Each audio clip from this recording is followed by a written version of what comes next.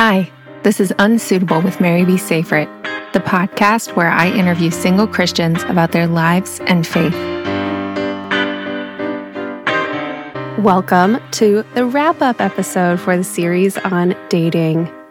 Dating came up in many of the episodes, but these three felt most suited to a series specific to dating. So definitely give them a listen if you haven't already. That's episodes 6, 7, and 8. So, what are you in for today? You'll hear a relatable story about a swing and a miss moment I had with a crush, insights from the 3 interviews, and how all of this helps you in your dating life. You'll get a couple of pro tips from me, a person who has lived through and learned from unbearably awkward moments. And you'll get some tips on how to take the pressure off and have grace for yourself in the wild west that is dating. Be sure to listen all the way through to the end for info on how to get your hands on the Overthinker's Guide to Dating, which is a reflection guide I designed to help you discern what you're looking for and what might be holding you back in dating. If y'all have been around the blog or this podcast for a hot minute, you might know that I am on 2 dating apps. But before I was on the apps, I was in the weird world of having a crush and not knowing what to do about it. Perhaps some of you were gifted with the social skill known as flirting. When the charisma fairy was sprinkling that down the line, she seems to have skipped me. Let's take it back to college. Spring semester of my freshman year, I broke up with my boyfriend of 2.5 years. Early fall of my sophomore year, I learned that he was officially dating someone else. This gutted me and left me more than a little gun-shy. Yes, I was sad about the rejection and felt replaced by a new, improved, more Southern Baptist model, but the thing that cast a ripple effect over my dating life for years to come was how completely wrong I had been. I thought that come hell or high water, he and I were destined to be together forever and ever. Amen. 'Twasn't the case.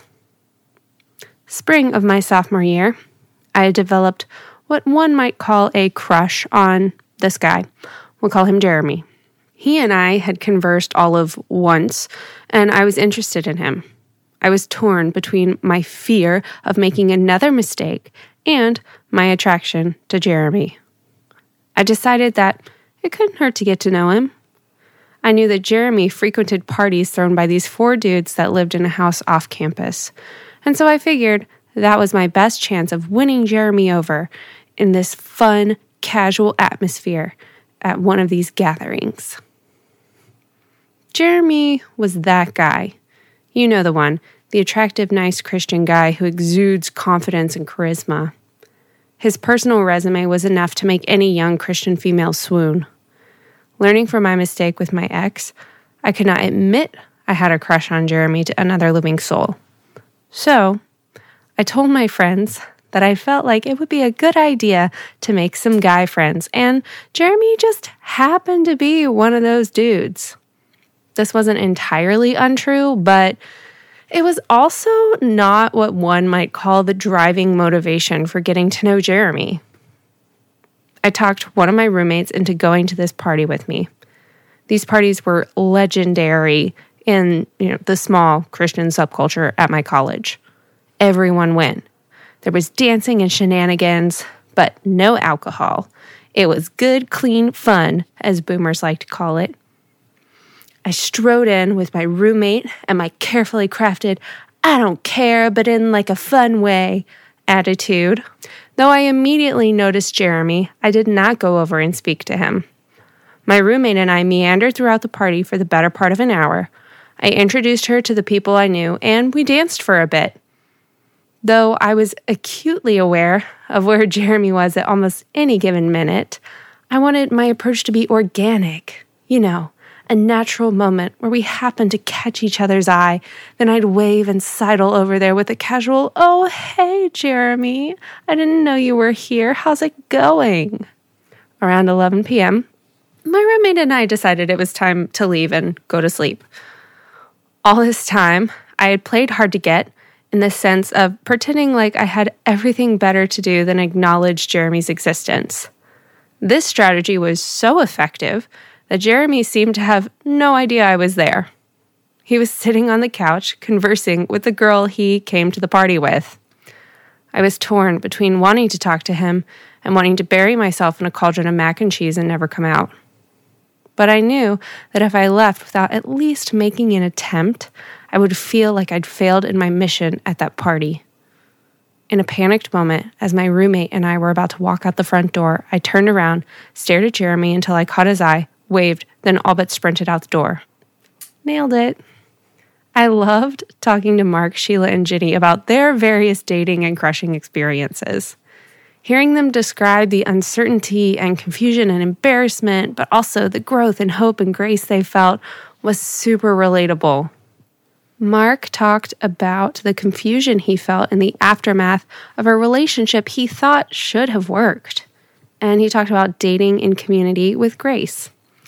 Sheila talked about her fear of embarrassment and how that affected her view of dating, herself, and God.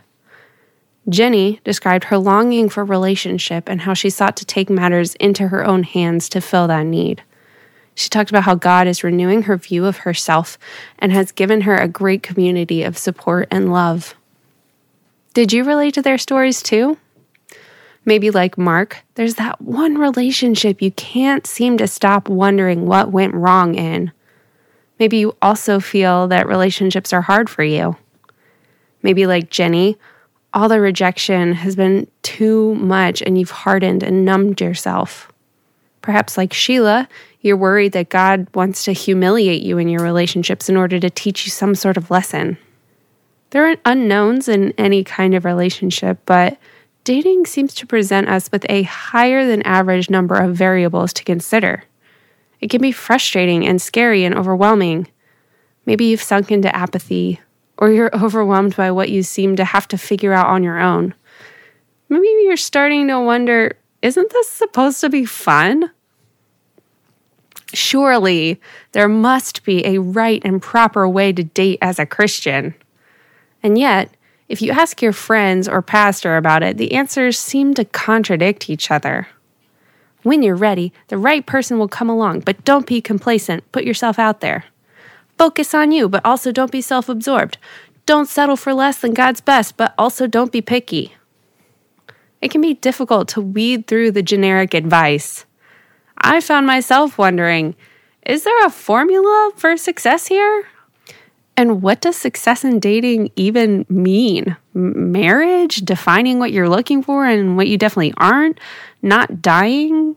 General growth? With all the ambiguity, we can react in a couple different ways. If you're like me, it can be scary, so you look for a foolproof strategy that will ensure you remain in control and don't look like an idiot in the process. Perhaps for you, you shut down and numb yourself in the face of uncertainty. One thing that stuck with me from Sheila's interview was the question her priest asked her when she described her fear of praying for humility. He asked, "What do you think will happen?" This is a question my therapist has asked me when I present him with a situation like the one with Jeremy. I was so afraid of messing up or saying the wrong thing or making myself look dumb that I couldn't do anything. I was paralyzed. And so in asking the question, "What do you think will happen?" we work through the possibilities and we learn what exactly we're afraid of. That gives us information about how to move forward. As a problem solver, I like to go into every situation with a clearly defined plan of action, having considered all the contingencies. But when you're getting to know someone, going in with too many other motives and expectations and pressures can be more paralyzing than helpful.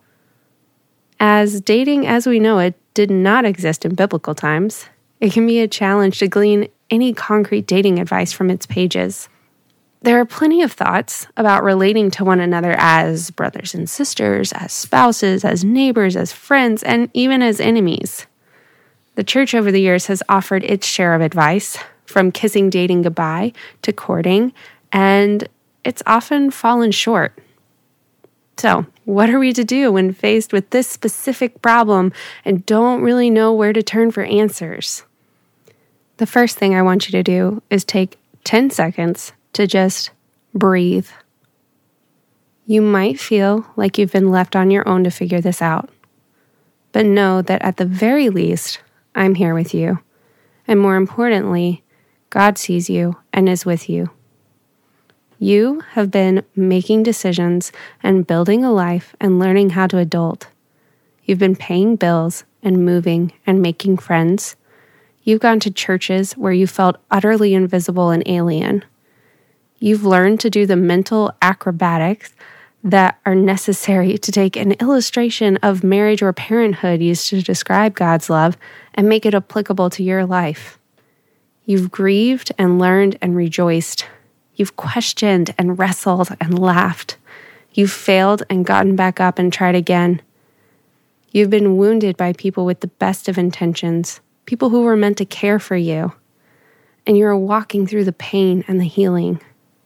You've figured stuff out, and you've done it all without the consistent emotional support of a romantic partner. You've had the Holy Spirit in you, guiding you, and maybe some good friends and mentors around you.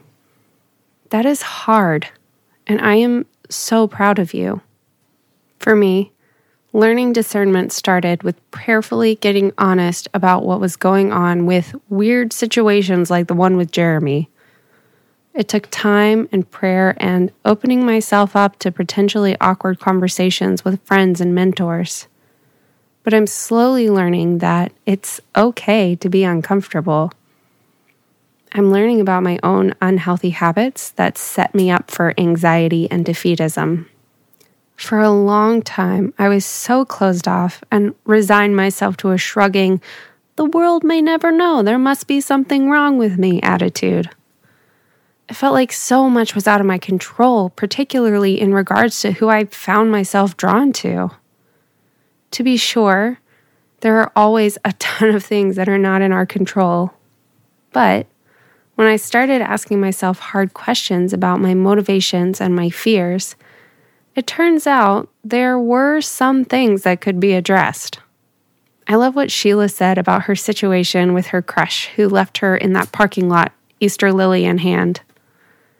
She said that she was entirely relying on him to read her mind, and she was imagining that he felt the same way and looking around for all these little signs. But as long as she was too worried about being humiliated to say anything, she would never know. My struggle was similar with Jeremy, adding on the pressure I felt to win him over in one conversation at this one party. But regardless of what we should have done, we now have the gift of hindsight, which allows us to understand what happened. It gives us information that can help us make healthier choices in the future. And while the story with Jeremy and other dudes I've crushed on makes me cringe, I'm also able to look back and laugh. Past Merbs was just doing what she knew at the time. Current Merbs? Well, I have the opportunity to learn from past Merbs and from the smart friends and mentors in my life. Building support systems provides us with the strength, courage, and grounding we need to take risks in our relationships. Perhaps your married friends have no concept of what it is to date in the current era, but they can help remind you of your inherent worth and value. They can build you up and challenge you, though perhaps they need a little direction as to how they can best support you through this. Having a solid group of single friends is invaluable. Whether a date or a DTR conversation goes ideally or is a total train wreck, they've all been there and have come out the other side. They have hard-won wisdom from their own experiences, and they know you. Friends in any life stage can help keep you accountable to your goals and values. They can help you see areas of growth and affirm where you can trust the instinct for discernment you've been working on. They can pray with and for you. And of course, you can do the same for them in return. This was one of my favorite things about talking to Jenny, hearing about the friends and the support systems she's worked to cultivate here in the city. They help her live what she professes and lovingly help her see where her actions and her words aren't lining up. A huge part of building this type of community is knowing what you need and asking for it. But it also requires buy-in and commitment from you. In order to know what you need and want in dating or in a partner, it's important to take the time to reflect and pray. If marriage is something you want, ask God to help you see unhealthy patterns that might be sabotaging your dating life. Think about someone you know who might be interested in having more focused conversations about dating. If there's someone you'd like to get to know better in a romantic-like fashion, how can you focus your energy on building a foundation with that person, as opposed to trying to win them over in one perfectly crafted conversation? Pray that God will help you keep perspective and take pressure off so that you can just get to know them as a person rather than a fantasy to win over or impress. Instead of obsessing over a formula or a hack, focus on what you can control. Cultivate practices for communication, community, reflection, and prayer. And trust that there is grace sufficient for you in this. It's hard, and there's no shame in feeling that difficulty. But don't get so hung up on trying to figure out how to avoid discomfort that you never act. Start small. Build the foundation. Gather information.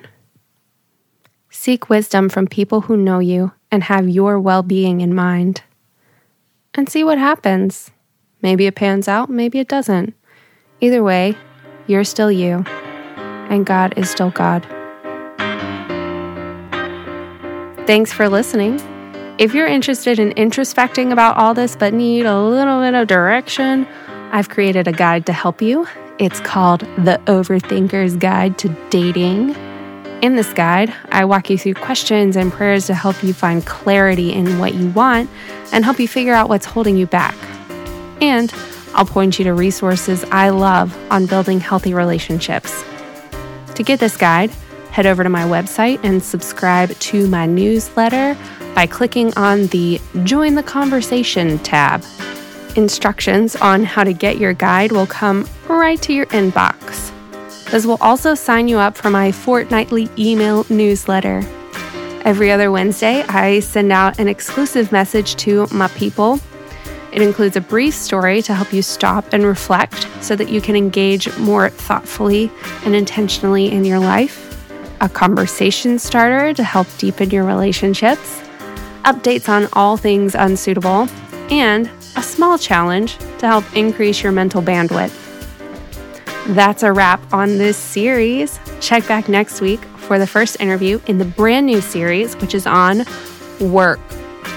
If you're interested in supporting the show, please take a minute to subscribe, rate, and review. Apple Podcast is the best place for you to do that if you're able, but a follow on Spotify also goes a long way. Thoughts, comments, questions? There are a couple of ways you can get up with me. Head over to my website and click on Contact Me and drop me a line, or follow me on Instagram at maryb.safrit and slide into my DMs. Theme music is by Chad Rollinson and sound editing by Andrew Kim. Unsuitable with Mary B. Safrit is copyright Mary B. Safrit LLC 2019. All rights reserved.